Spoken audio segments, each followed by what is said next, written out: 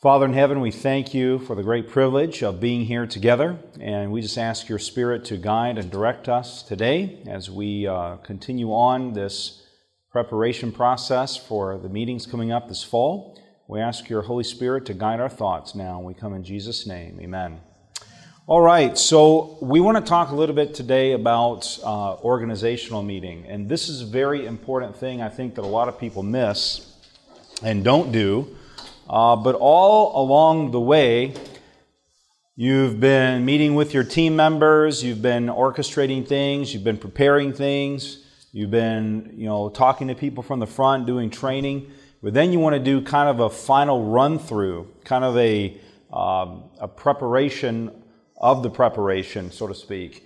And you want to meet together about 1 week to 2, no, I wouldn't even say 2 weeks, about 1 week to 10 days before the meetings begin. And it's very important that you do this because this is where everybody kind of comes together and you walk through everything, and you don't want to do it too far out from the meetings because you don't want people to forget what happened and whatnot, but you don't want to do it really the night before the meetings either, because if there's something you missed or there's something you have to change or address, you want to have some time to be able to do that, okay? So I recommend typically about a week before the meetings is usually the best. Sometimes the calendar doesn't allow, you may need to do 10 days, or even if you can a week, but you can do 3 or 4 days ahead of time. Very important to do that. So here are some of the things that I cover in that meeting. It's very important that you don't get too detailed. In other words, you don't want to go through every nuance of every department, such as registration. You don't want to talk about every minute detail, but you want a broad stroke of that, okay? So I usually go over some very general things first, and then I let the departments talk about what they're going to do. So I will be posting this on the website as well. So we'll typically have a prayer and welcome. What you don't want to do is have a 25-minute devotional, okay, because people are already waxing. I just do a quick prayer and a welcome, and we get started right away. And so what I often like to share is a summary of the meeting and what's happened so far. I just kind of talk about what we've done for advertising. Maybe, you've got some testimonies of people who are already signed up, pre-registered. Maybe you went door to door and you met somebody who was super excited about the meeting, and I'll tell a few of those just to kind of get the people pretty stirred up and excited about it. I think it's always important to continue to share testimonies. And then I'll talk a little bit about the volunteers, and that we're all volunteers and how much we appreciate everybody basically, who are church members, who are supporting and participating in that meeting. And we want to thank them for their time and their service and their sacrifice. But really, it's a joy, amen?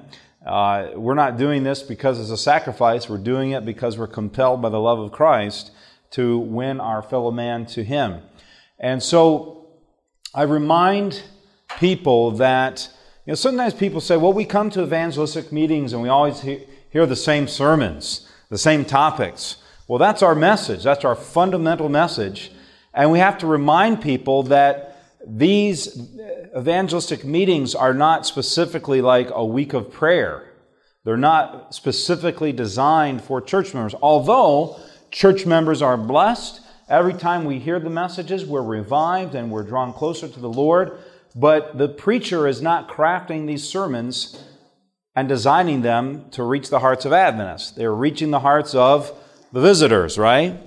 And we want to remind them that visitors will be coming to the meetings because, we're advertising, inviting, and so forth. And how they see us is how they'll see Jesus. Amen? So we want to remind the members that this is not a time to get grouchy with people or to, guard the seat you've sat in for 30 years. What's the right time to get grouchy? What's that? What's the right time to get grouchy? Yeah, well, we want to get grouchy at the devil, right?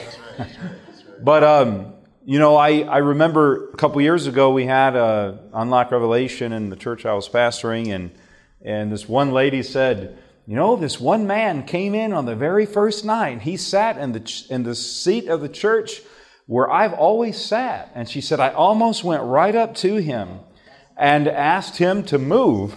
But she said, but I didn't. I just went up and sat beside him. And I said, praise the Lord.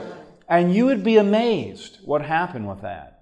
Because this lady began to attend and sit beside this man every night. And this man began to make decisions for Christ. His life began to be transformed. And it took him over a year and a half to be ready for baptism. But he came to church every week, and he still sat in her chair unknowingly for a year and a half that he was in her chair. And she began to invite him over for Sabbath lunch every week with her family that was there. And her daughter began to give this man Bible studies as they went through, and eventually he was baptized, and then they went through the discipleship handbook together. When they got through that, they started going through the Desire of Ages together, and it was just a miraculous thing. And so, we want to just constantly encourage the people. These may be your friends for eternity. Amen? And make sure that we tell and remind the people of that. And of course, we want to emphasize the importance of prayer. So then I start getting into some of the nitty-gritty with people. And you'll see a number of these in the following questions. When should I arrive the first 3 nights? Typically, whenever you're doing an evangelistic meeting, you're always going to have people showing up early for the first few nights. And so I always recommend people to get there about at least an hour ahead of the starting time, before the meetings begin for the first 3 nights. After that, you can come about 30 minutes or so ahead of time. So it's especially important that greeters and registration people arrive early. Why? Because if people come and there's just no one at the door, then that's obviously a problem. That ain't good. That almost was a problem, but the Lord helped with that. Let me plug this in on the other side here. All right. Now I scroll down here. Can I ask a question? Yes, certainly. We always recreate the wheel whenever we do a seminar. So do you have any sheets that you can use that say greeters, name and phone number, manning the literature table. So we have different jobs we want people to be. And I think I finally put one on the computer and left it there because I said we're doing this sheet every time. It's ridiculous. Yeah. If the conference has anything like that. Are you saying like just a list, like a? What people are going to serve, what night, what the phone number is, yeah. Yeah. Because you get there and it's like 6:30 and nobody's there. You're like, well, who's supposed to be here? Yeah. And that list is posted, and you can call who that is and say, are you coming? And if they're not, then you scramble for someone else. But if they're just going to be late, then you're good to go. So, yeah. We can actually. That's a good idea. We can make those. I mean, I often make those, but I just make it for my meeting and usually delete it. But we can make some formal templates. That'd be good. If you want to send me yours, I'll just use yours and save me some time. All right. When should I arrive during the rest of the series? I have a specific time on here, but which is usually 30 to 45 minutes ahead of the meeting.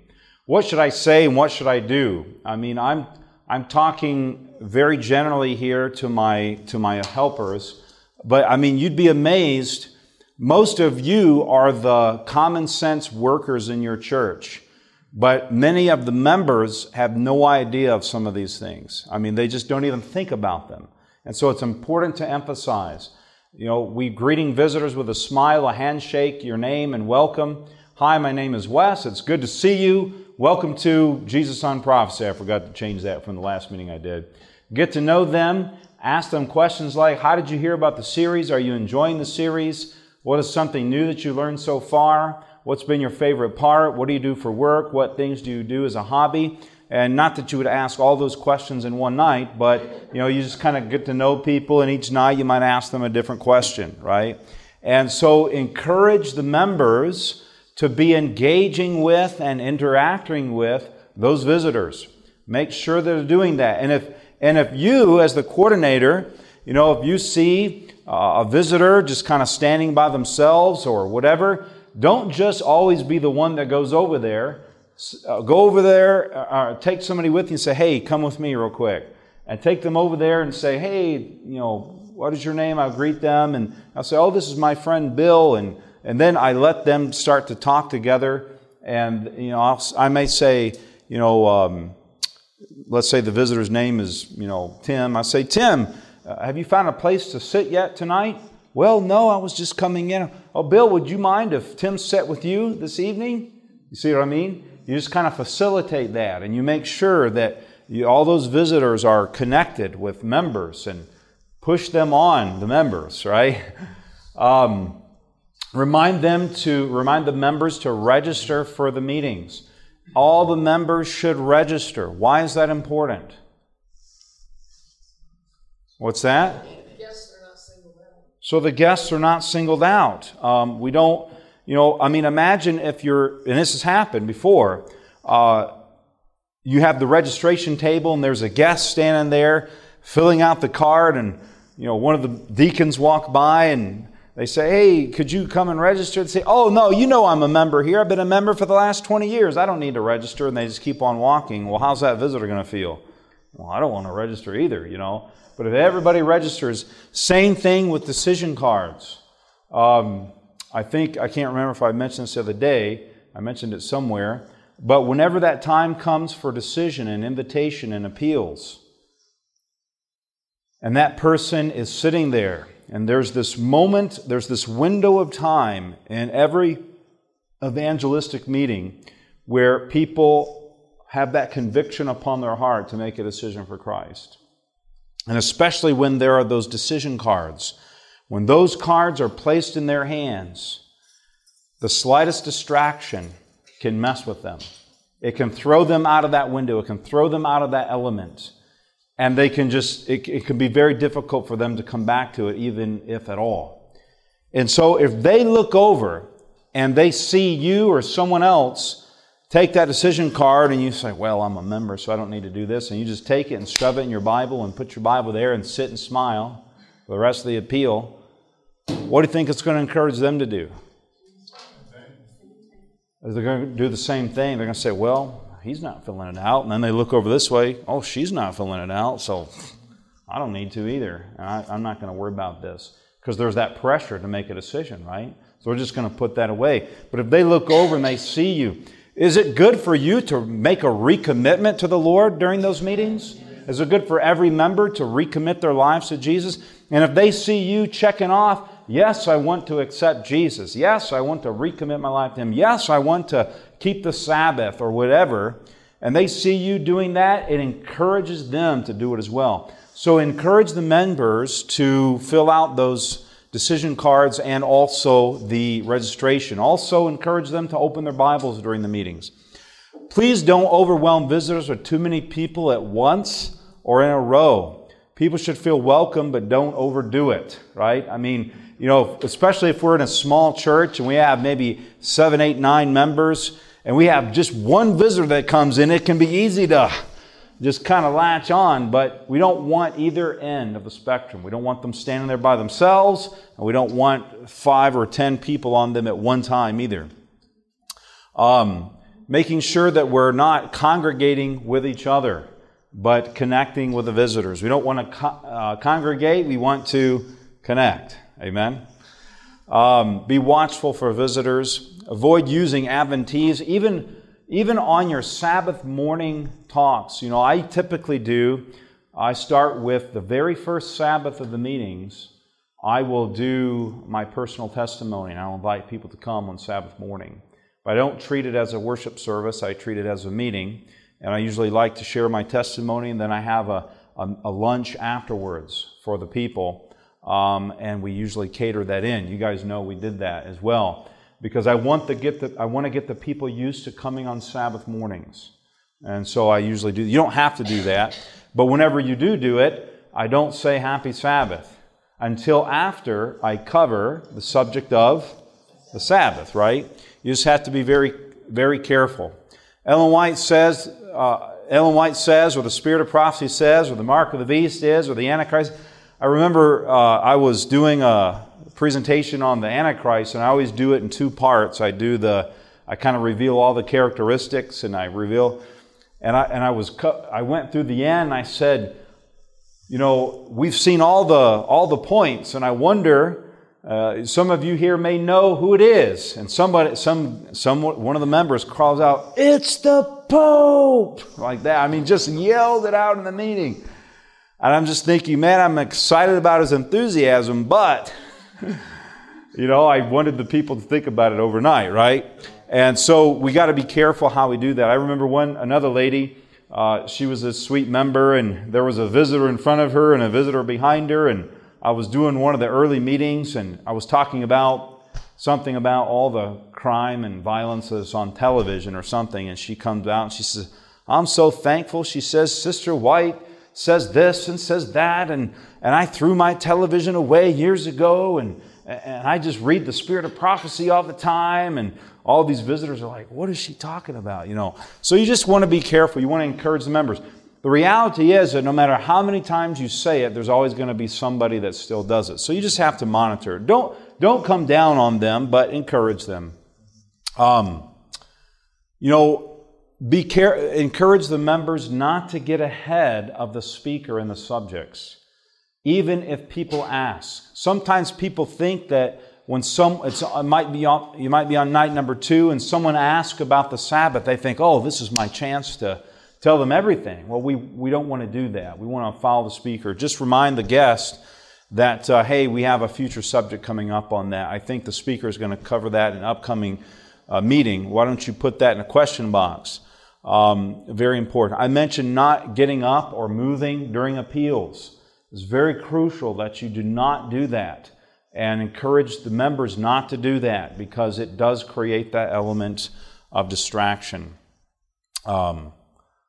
If you know that you have to get up towards the end of the meeting, or maybe you have a bladder problem or something, and you have to get up a lot, make sure you sit in the back, so that way you're not going to be doing causing a distraction. What should I wear if I'm helping? Wear neat pants, neat clothing. Where should I park? Whatever your needs are, you'll go over that with the church. What will the nightly schedule be? I always go over the nightly schedule with them.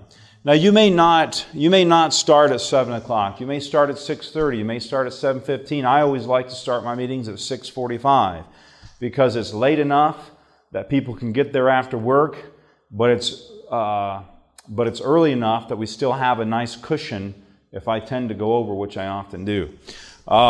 So go over with them the nightly schedule and let them know exactly what's going to be happening. If you're going to take up an offering, talk to them about that. Talk a little bit about the greeters. And what you may be able to do is let your head person, your head greeter, come up and just talk a little bit about the greeting. And then your registration person, but they shouldn't talk for too long. But you want to just let people know what's going on with the greeting and make sure that everyone's clear on that. The registration side as well. We have in the coordinator handbook, there is a section on greeting, and there's a section on registration, and it tells you exactly those jobs to do. I explained the Bible school. I talked about a little bit about the Bible school yesterday, that you can have a table set up for people to come and do the Bible lessons each night. Encourage the members to also do those. Just say, these are not just for the visitors, but you'll also gain a blessing out of them. So I encourage the members, because it gets them studying the Bible every day. For some of them, they're not doing that. And explain the process of how that works, that they'll get a special gift. I still get, even if the members go through the lessons, I give them the gift and I give them the certificate, because sometimes they'll get mad if you don't. I explained the free gifts. You might be doing a nightly drawing each night. You might just be doing gifts by attendance. After 5 nights, you get a Bible. After 10 nights, you get a book or whatever. I usually will try to, it depends on my budget, but I tell the members, look, if you've already got let me just explain it this way. There are members that are very faithful, and they will come to every evangelistic meeting, and they'll come every night. And we praise the Lord for those. But there are some folk who come and they want to get all the gifts.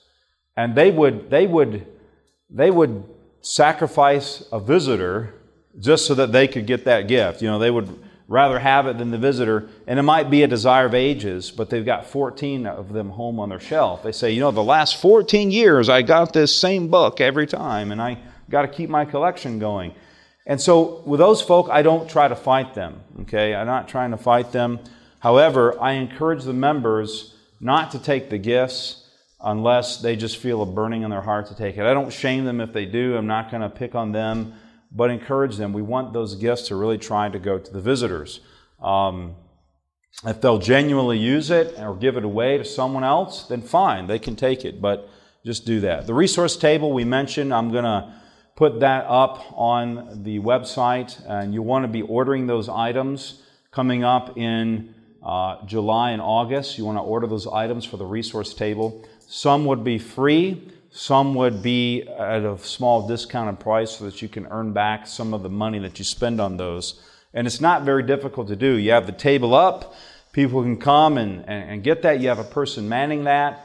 And if there's not enough people in your church, you can put that little table beside the registration table and let the registration people help with that and take care of that. But you want to make sure you always have some free additional resources and then some for sale. There's something about selling things at times, people value that more so than even sometimes free things. Visitation, we'll talk more about this, but during the series, you're going to want to be taking people packets and lessons and CDs that give them the information should they miss a night. That's why it's so important to be tracking your attendance, okay? Tracking that online, and you'll be able to do that.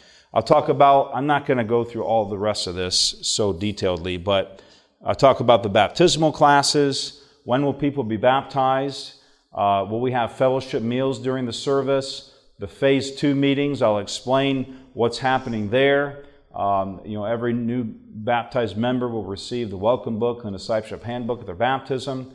Each member will receive a tour of the church and be introduced to the various aspects of the church. Each member I used to do that. Whenever we would have visitors that were baptized, we'd give them a tour of the church. We give them a church directory. We give them all the things that they need to be set up. They'll be counseled to be involved in service and ministry and introduced to the ministries of the church. They'll be assigned a mentor who will meet with them weekly and go through the discipleship handbook together. Wednesday night Bible study will be part of their discipleship process. So I encourage the members to be coming to what? To prayer meeting. All right.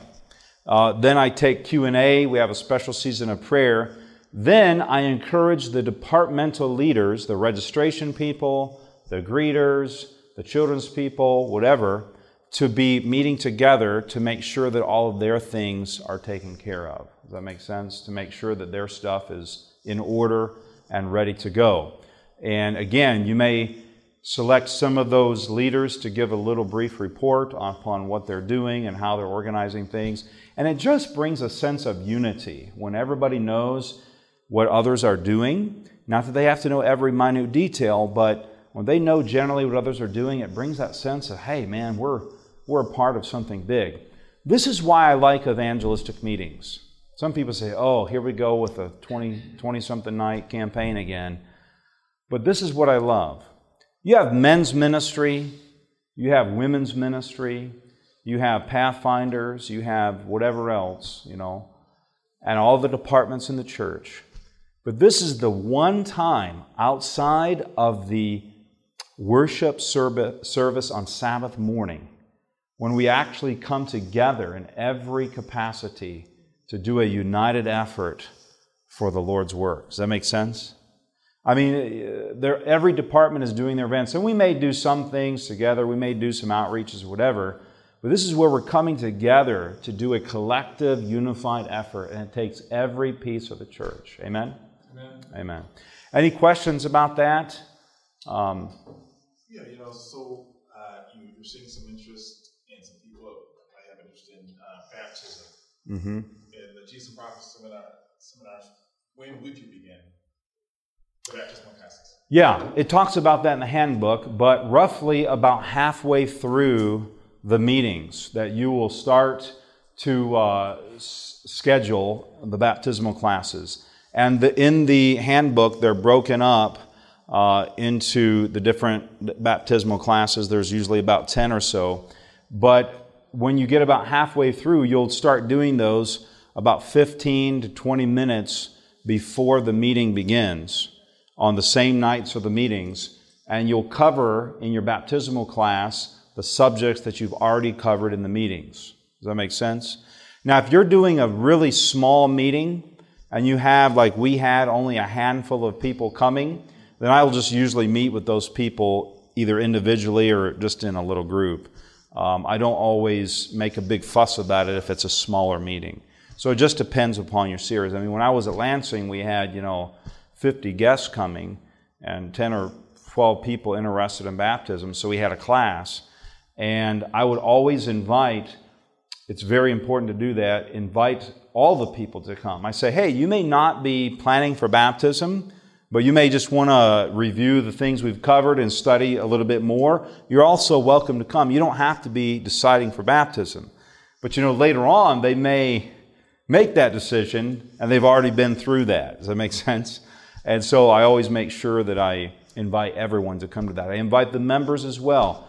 Of course, in the meeting, you don't want to say, and the church members should come too, but we just say we want to invite everyone. And during my organizational meeting, I let them know that during the baptismal meetings, they should and are encouraged to come to those. Okay? Does that help answer your question? Anyone else? This will be on the website, so yes. My problem is that, at our church, some of them do not know write English, reading English. Yeah. They cannot register. Yeah. They cannot what? They cannot Register. And you may have to take that registration card and translate it. I don't know Kinyarwanda, so it's hard for me to register to translate it. Yeah. But you can translate that and then make your own little card and then print those off. And you may have to do more of the bare bones things when you're translating, but your registration card and the baptismal class items, like as far as the nightly handouts and things. If you have the time to translate it, great. But otherwise, you may have to give them the English one and then encourage them to have someone. For some guests, Yes. English and other guests who speak language. Yes, that's right. That's right. Yeah, we have to. He's talking about printed materials. Yeah. So let's go on and talk a little bit about visitation. Visitation is the thing that people tend to shy away from, and they think, the pastor will take care of that, right? But I really want to encourage you to be a part of that and encouraging your members. Now, you may have some people in your church that will quickly volunteer to do visitation, but you kind of have to qualify them. Not everybody has that gift. Not that, and let me just say, it doesn't take, there's not a few elite people that can do visitation. I would say the majority of the church could do visitation. However, there may be some in the church that probably should not do visitation, okay? And the best way to handle them is to not just say no, but just say, I really need some help with this. Could you help me with this? That's where I really need the most help in this area. Does that make sense? Now, we don't want to hurt people's feelings and want to be having the love of Christ, but we also got to be mindful of folks that do that. But when you look at the topics, really of any evangelistic series, those topics get deeper and broader as you go along in the meetings. And typically the series can even be broken up into segments of topics that really kind of go together and that are drawing people to certain decisions. Does that make sense? And so when you look at, I've kind of just have this little visitation guide here. It divides it up by week and topic, and this is on the website already. And it kind of gives you the goal for each visitation. Now, I don't typically visit people within the first couple of days of the meetings. I don't, when it says here week 1, I don't usually visit people until I'm getting towards the end of the first week, okay? But in the first week, you have, these 5 topics.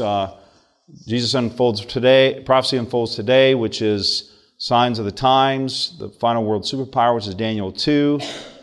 Third one is on the great controversy. This is on salvation, and this is on, what's that? 5 to 7 weeks, I think. Yeah, I think that's what it is. It's the 70 weeks. I'm trying to figure out. Judgment is 2,300 days. Yeah, that's right. 70 weeks and 2,300 days. Thank you. And so the visitation goal, you can see here, invitees or pre-registrants who have not come. So in my first week, I'm still trying to get people there that I've invited or that pre-registered who haven't come. So what do? The first couple nights, after the first 2 nights, I have a letter ready, and I'll mail all my pre-registrants a letter just to remind them to come. The second thing that I do is I'll call those people. If a pre-registration, because you'll see all those on the website, you'll have a list of those. If you see people on there that have not come to the meetings, I give them a quick call. Hi, this is Wes from Jesus on Prophecy, and we saw that you had pre-registered on the website to attend the Port Sanilac site, and we just want to remind you that the meetings have started on Friday or Monday night, and we want to encourage you to come. Tomorrow night's topic is this, and just give them a real quick phone number. Just let them know that the meetings have started. We would love to see you, and our future topic is this. Make sense? And I can have a little canvas on the website as well.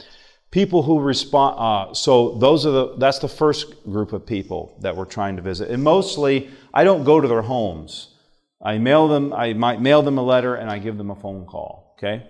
Second group of people are people who respond to the decision card on salvation. So there'll be a decision card, I think it's the 4th night maybe, and there may be people who respond to that and they want to accept Jesus for the first time. I will go immediately and start to visit those people.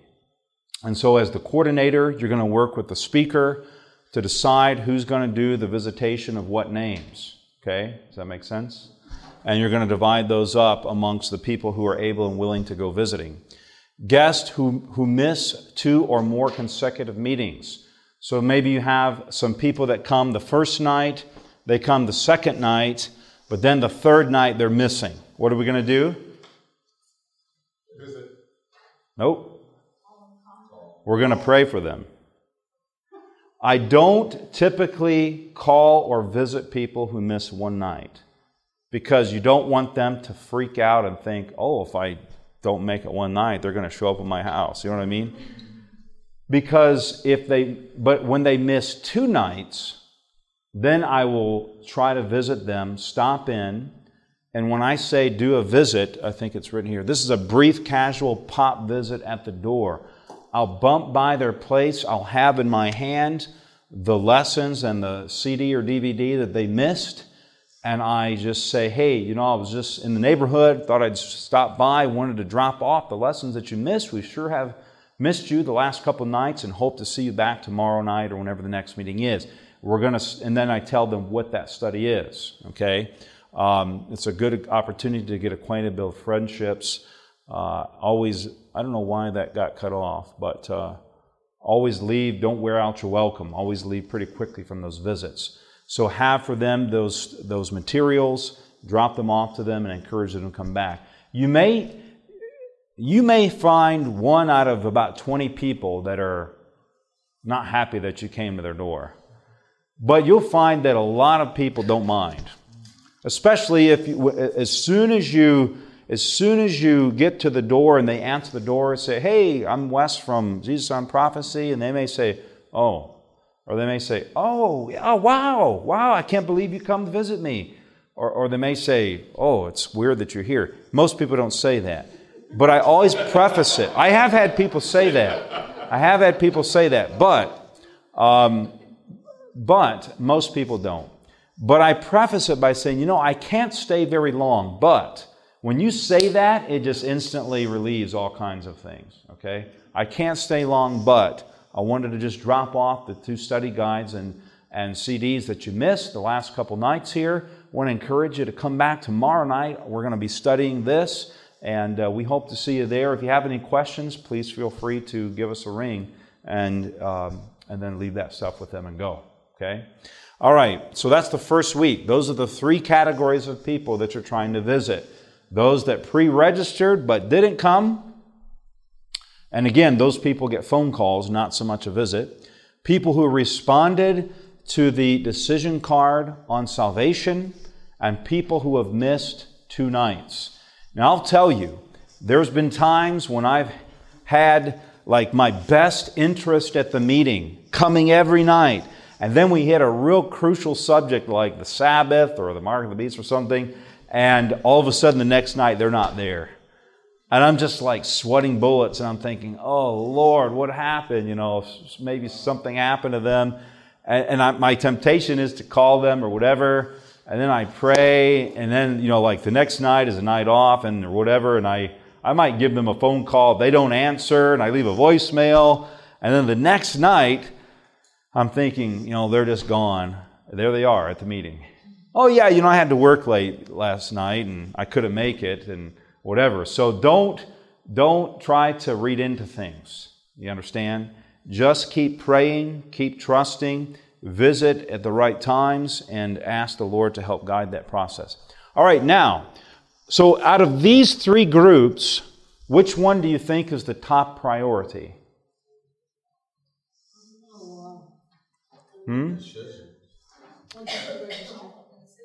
Yeah, your top priority are always the people that are currently attending and who are making decisions. Even out of all the people that are attending, out of all of those, your highest priority are the people that have made decisions. And they said, yes, I want to do this, or I have more questions, or I'm having a struggle with this, or whatever. Those are your top people. The people that attend and never fill out a decision card, they're a priority, but they're not your number 1 priority. So it's not like we're dealing with, quality control on a car manufacturing plant, but nevertheless, you do need to do what we call qualifying or categorizing your interest. Who are the people that are the highest potential or the ripest fruit, we like to call?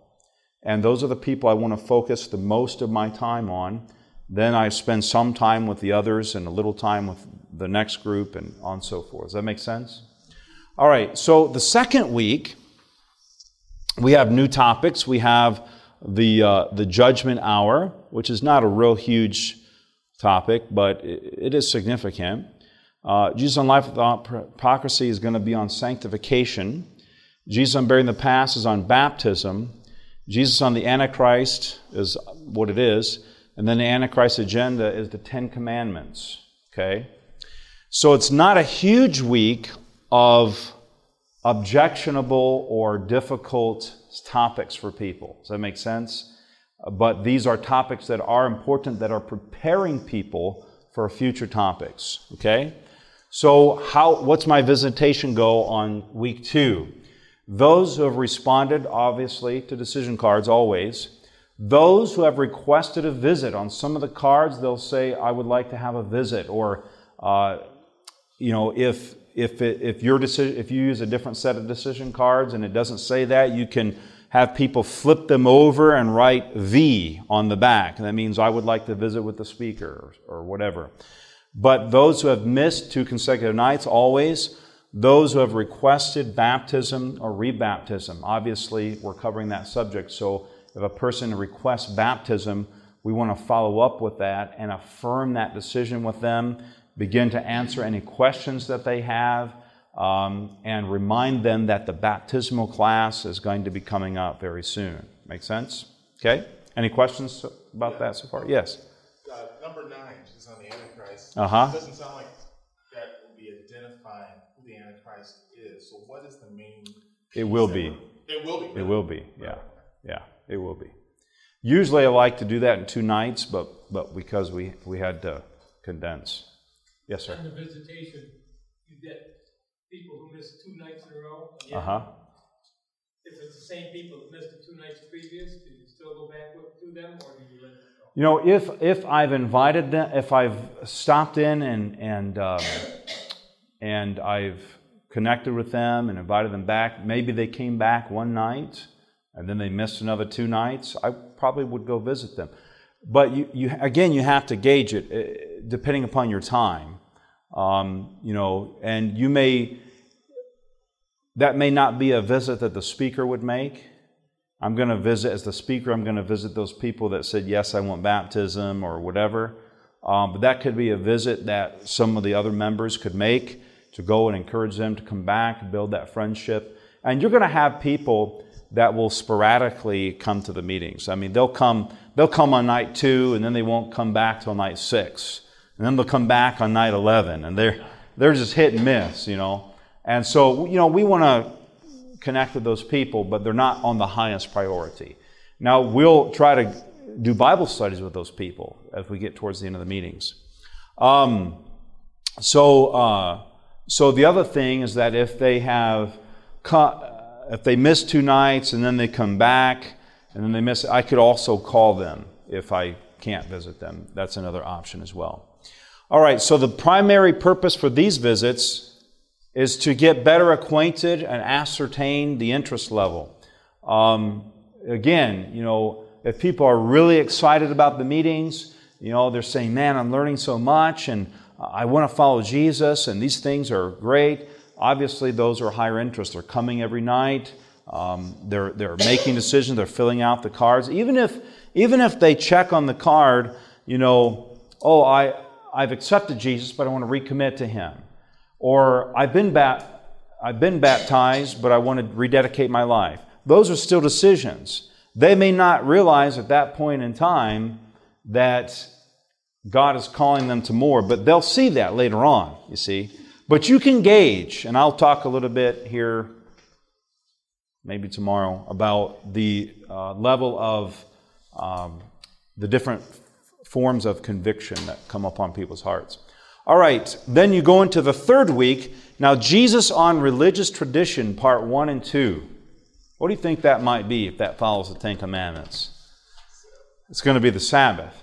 Now, is that a subject that's going to start to, whoa, there's something I haven't heard before. There's something that I could see is going to start impacting my life, right? And though you go on to, this is going to be Babylon, the rapture, death is a huge one for people.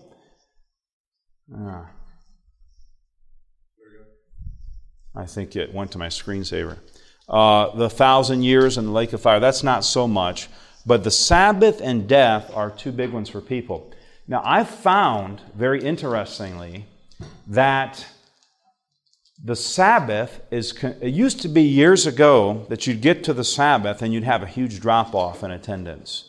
It's not so much the case anymore for most speakers.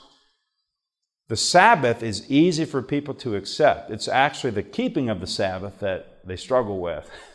And when I say that, I don't mean like buying and selling, but I mean like actually revolving their life around not working, not seeking their own pleasure, and that kind of thing. But death is one that is really huge for people. People struggle with that more than almost any other subject that I found. And the reason is because the increase of spiritualism that's taking place in the world. The movies, the television, the books and all kinds of things that are out there is really, you can see, I've been doing meetings for, 15 years, but in the last 5 to 10 years, you can see a real shift in the way that people think about it. And I've had people say to me, Pastor Wes, I have no doubts that what you're saying is in the Bible, but I have trouble believing that. It's like, what do you mean? It's in the Bible, but they're like, what you say makes sense. What you say is written in Scripture. I can see it from the very lips of Jesus. But I know that my grandmother appeared to me. I mean, or whatever. They say, I cannot accept that my dead loved one is not. I mean, just spiritualism is pervading more and more, and it's preparing people for exactly what the book of Revelation says is going to happen. Yes. What my friend struggled with was you're the only people who believe that. Yeah. All the rest of the people that read the Bible believe state of the dead differently than what you do. Well, I tell them they used to believe it like us.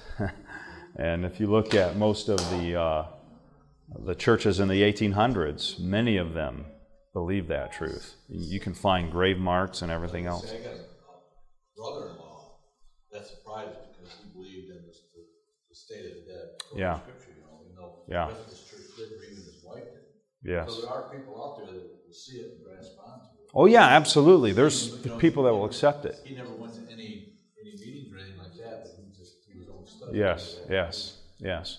But this will be the subject that you find people have the most disagreement on. Yes. Is there a time when we might address spiritualist increase in our prophecy? Yeah, I mean, the subject, we'll talk about it briefly, but we don't have an individual topic on it.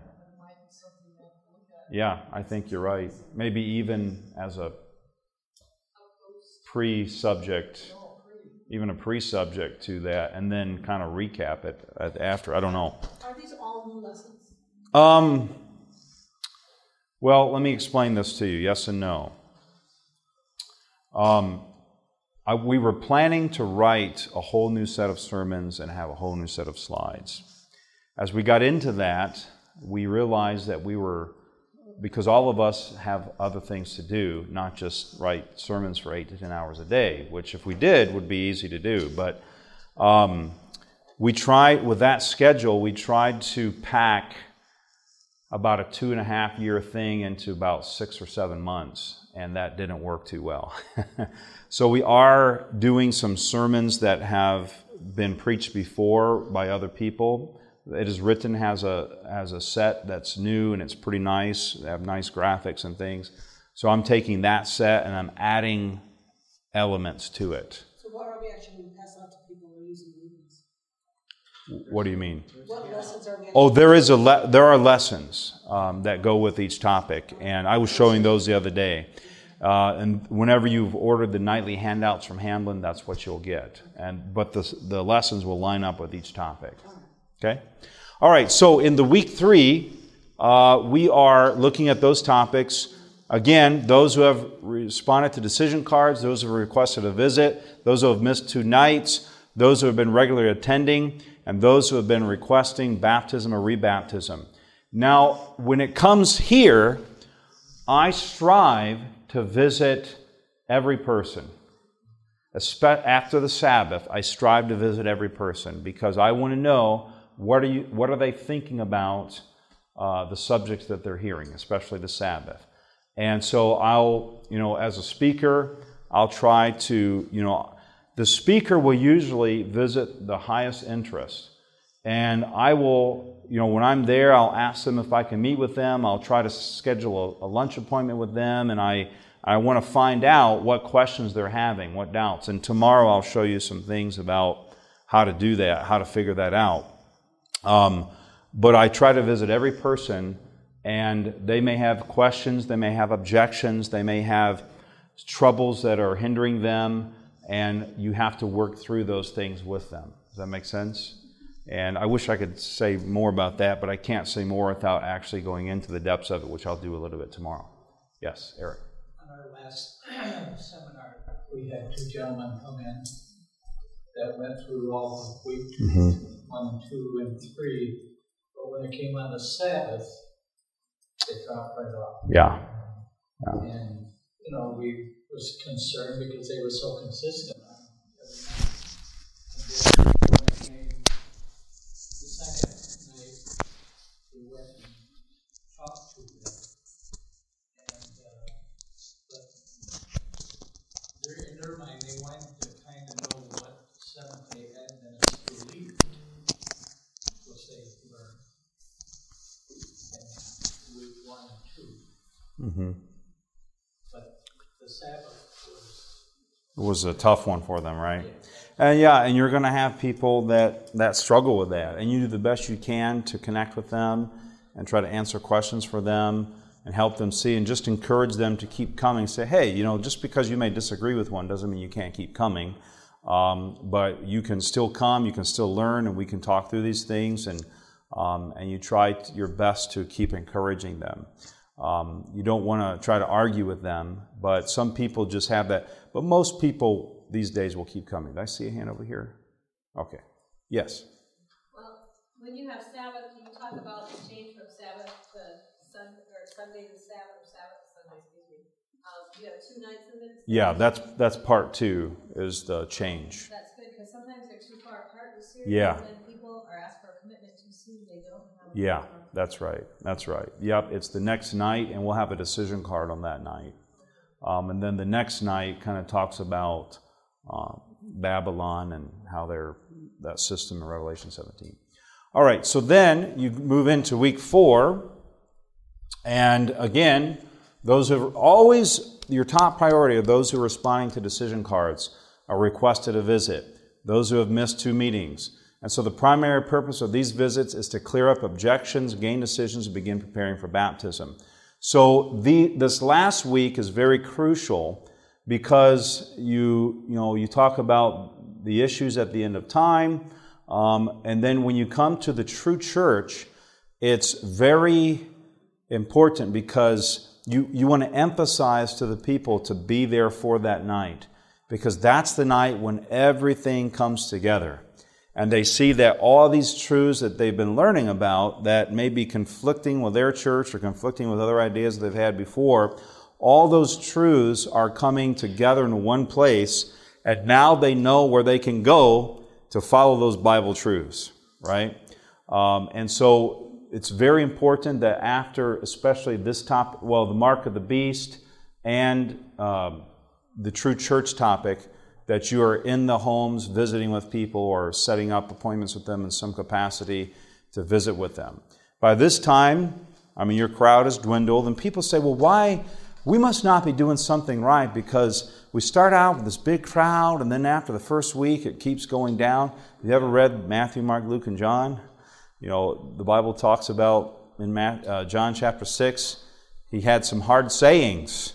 Many of his disciples turned and walked with him no more, it says. John 6, verse 66. I call it John 666, right? And so that even happened to Jesus. You're always going to start with those people, and they're going to drain out. But you're going to find the people at the end that have a real spiritual desire and a real spiritual interest to do that. So then week 5, the same thing. You might have a couple extra subjects there, and we're going to continue to work with those people. You'll find that as you build relationships with people, they will be willing and open to dialogue with you. And you want to reason, and I'm telling you, there have been times when I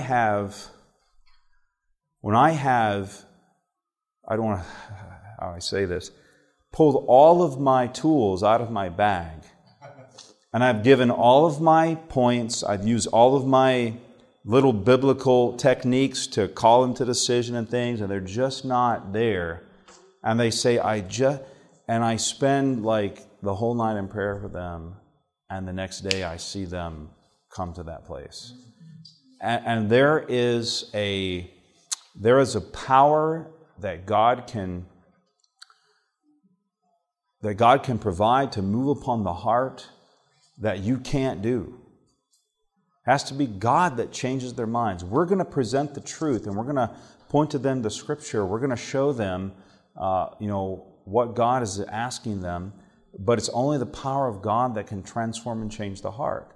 And time after time, I've been in homes with people, and there's been times that I haven't prayed as much as I should, and I've lost the battle. Just because you lose the battle doesn't mean you didn't pray enough, though. Okay, so I don't want you to think that. If they don't make a decision, doesn't mean you always did something wrong. But I'm just telling you, when you press the throne of God, you'll see Him move hearts. You'll see people come back to the meetings. You'll just see miracles happen. And it's always amazing when you are the coordinator of the meeting, or you're the speaker of the meeting, and you're just kind of watching all these people. They can't see what's going on, but you'll see that many times all hell will kind of break loose when people are coming to the meetings in their lives. I mean, they'll have, their vehicle will break down, the hot water tank will bust, or, something happens, and you'll see it happen to multiple people, and you know what's happening. That's the time to go to the knees. I mean, their cousin, their third cousin that they've not seen in 35 years will show up and say, "Oh, what have you been doing lately?" "Oh, well, I've been going the last 2.5 weeks to these meetings." "Well, what meetings?" "Well, they talk about this." "Oh, those people are Adventists. They're a cult. You shouldn't go there." They haven't seen this person in 3 decades, and all of a sudden they show up at their house right in the middle of the series. I mean, it's just mind-blowing, the things that will happen.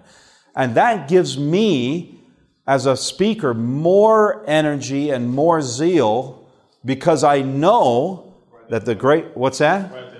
They're right at that point, and I know that that great controversy is real. I mean, it's taking place. I mean, those things don't happen by coincidence, you understand? And it helps me to realize, Lord, we're in a spiritual warfare. We're not just doing some nice little cute meeting here, but we're in spiritual warfare. And we need to be on our knees pleading with the Spirit of God, because He's the one that's going to give the power. He's the one that's going to change the heart. It's not going to be us. If we just go through the meeting and do our own little thing, if we just kind of... It's awkward when they come in and take pictures of you, but don't worry about it, brother. It's okay. But if we're just doing our own little thing and we're not recognizing and understanding the fact that this is a serious issue, then we can go through the whole meeting and put a whole lot of work in to have a very little result.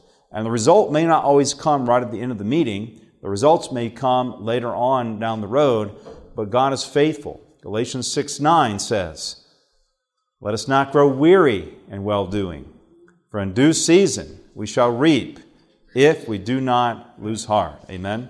You have to remember that during evangelistic meetings, we're not simply reaping, we're also what? So we're also sowing. Amen. And there's a lot of cultivating to do after the meetings for those who come to the meetings right off the street.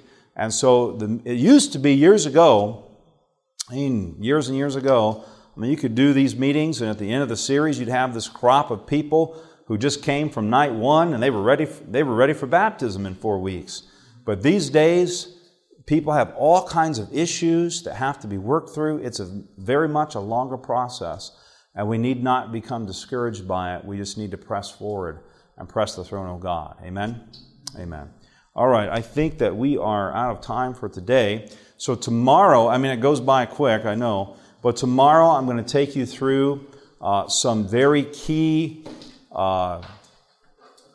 principles for doing visitation, and then we'll also talk about what to do after the meeting and towards the end of the meeting. Okay? All right. Well, let's have prayer together, guys, and then we're gonna close up. Father in heaven, we thank you for this time. We ask your Holy Spirit to be with us as we continue to prepare, and we just pray that your precious blessing would be upon us. And Lord, that as we labor for souls, that we would have a rich experience and a one that draws us and them closer to you, and that we would gain friends for eternity. This is our prayer, Lord, in Jesus' name. Amen. This media was brought to you by Audioverse, a website dedicated to spreading God's Word through free sermon audio and much more. If you would like to know more about Audioverse, or if you would like to listen to more sermons, please visit www.audioverse.org.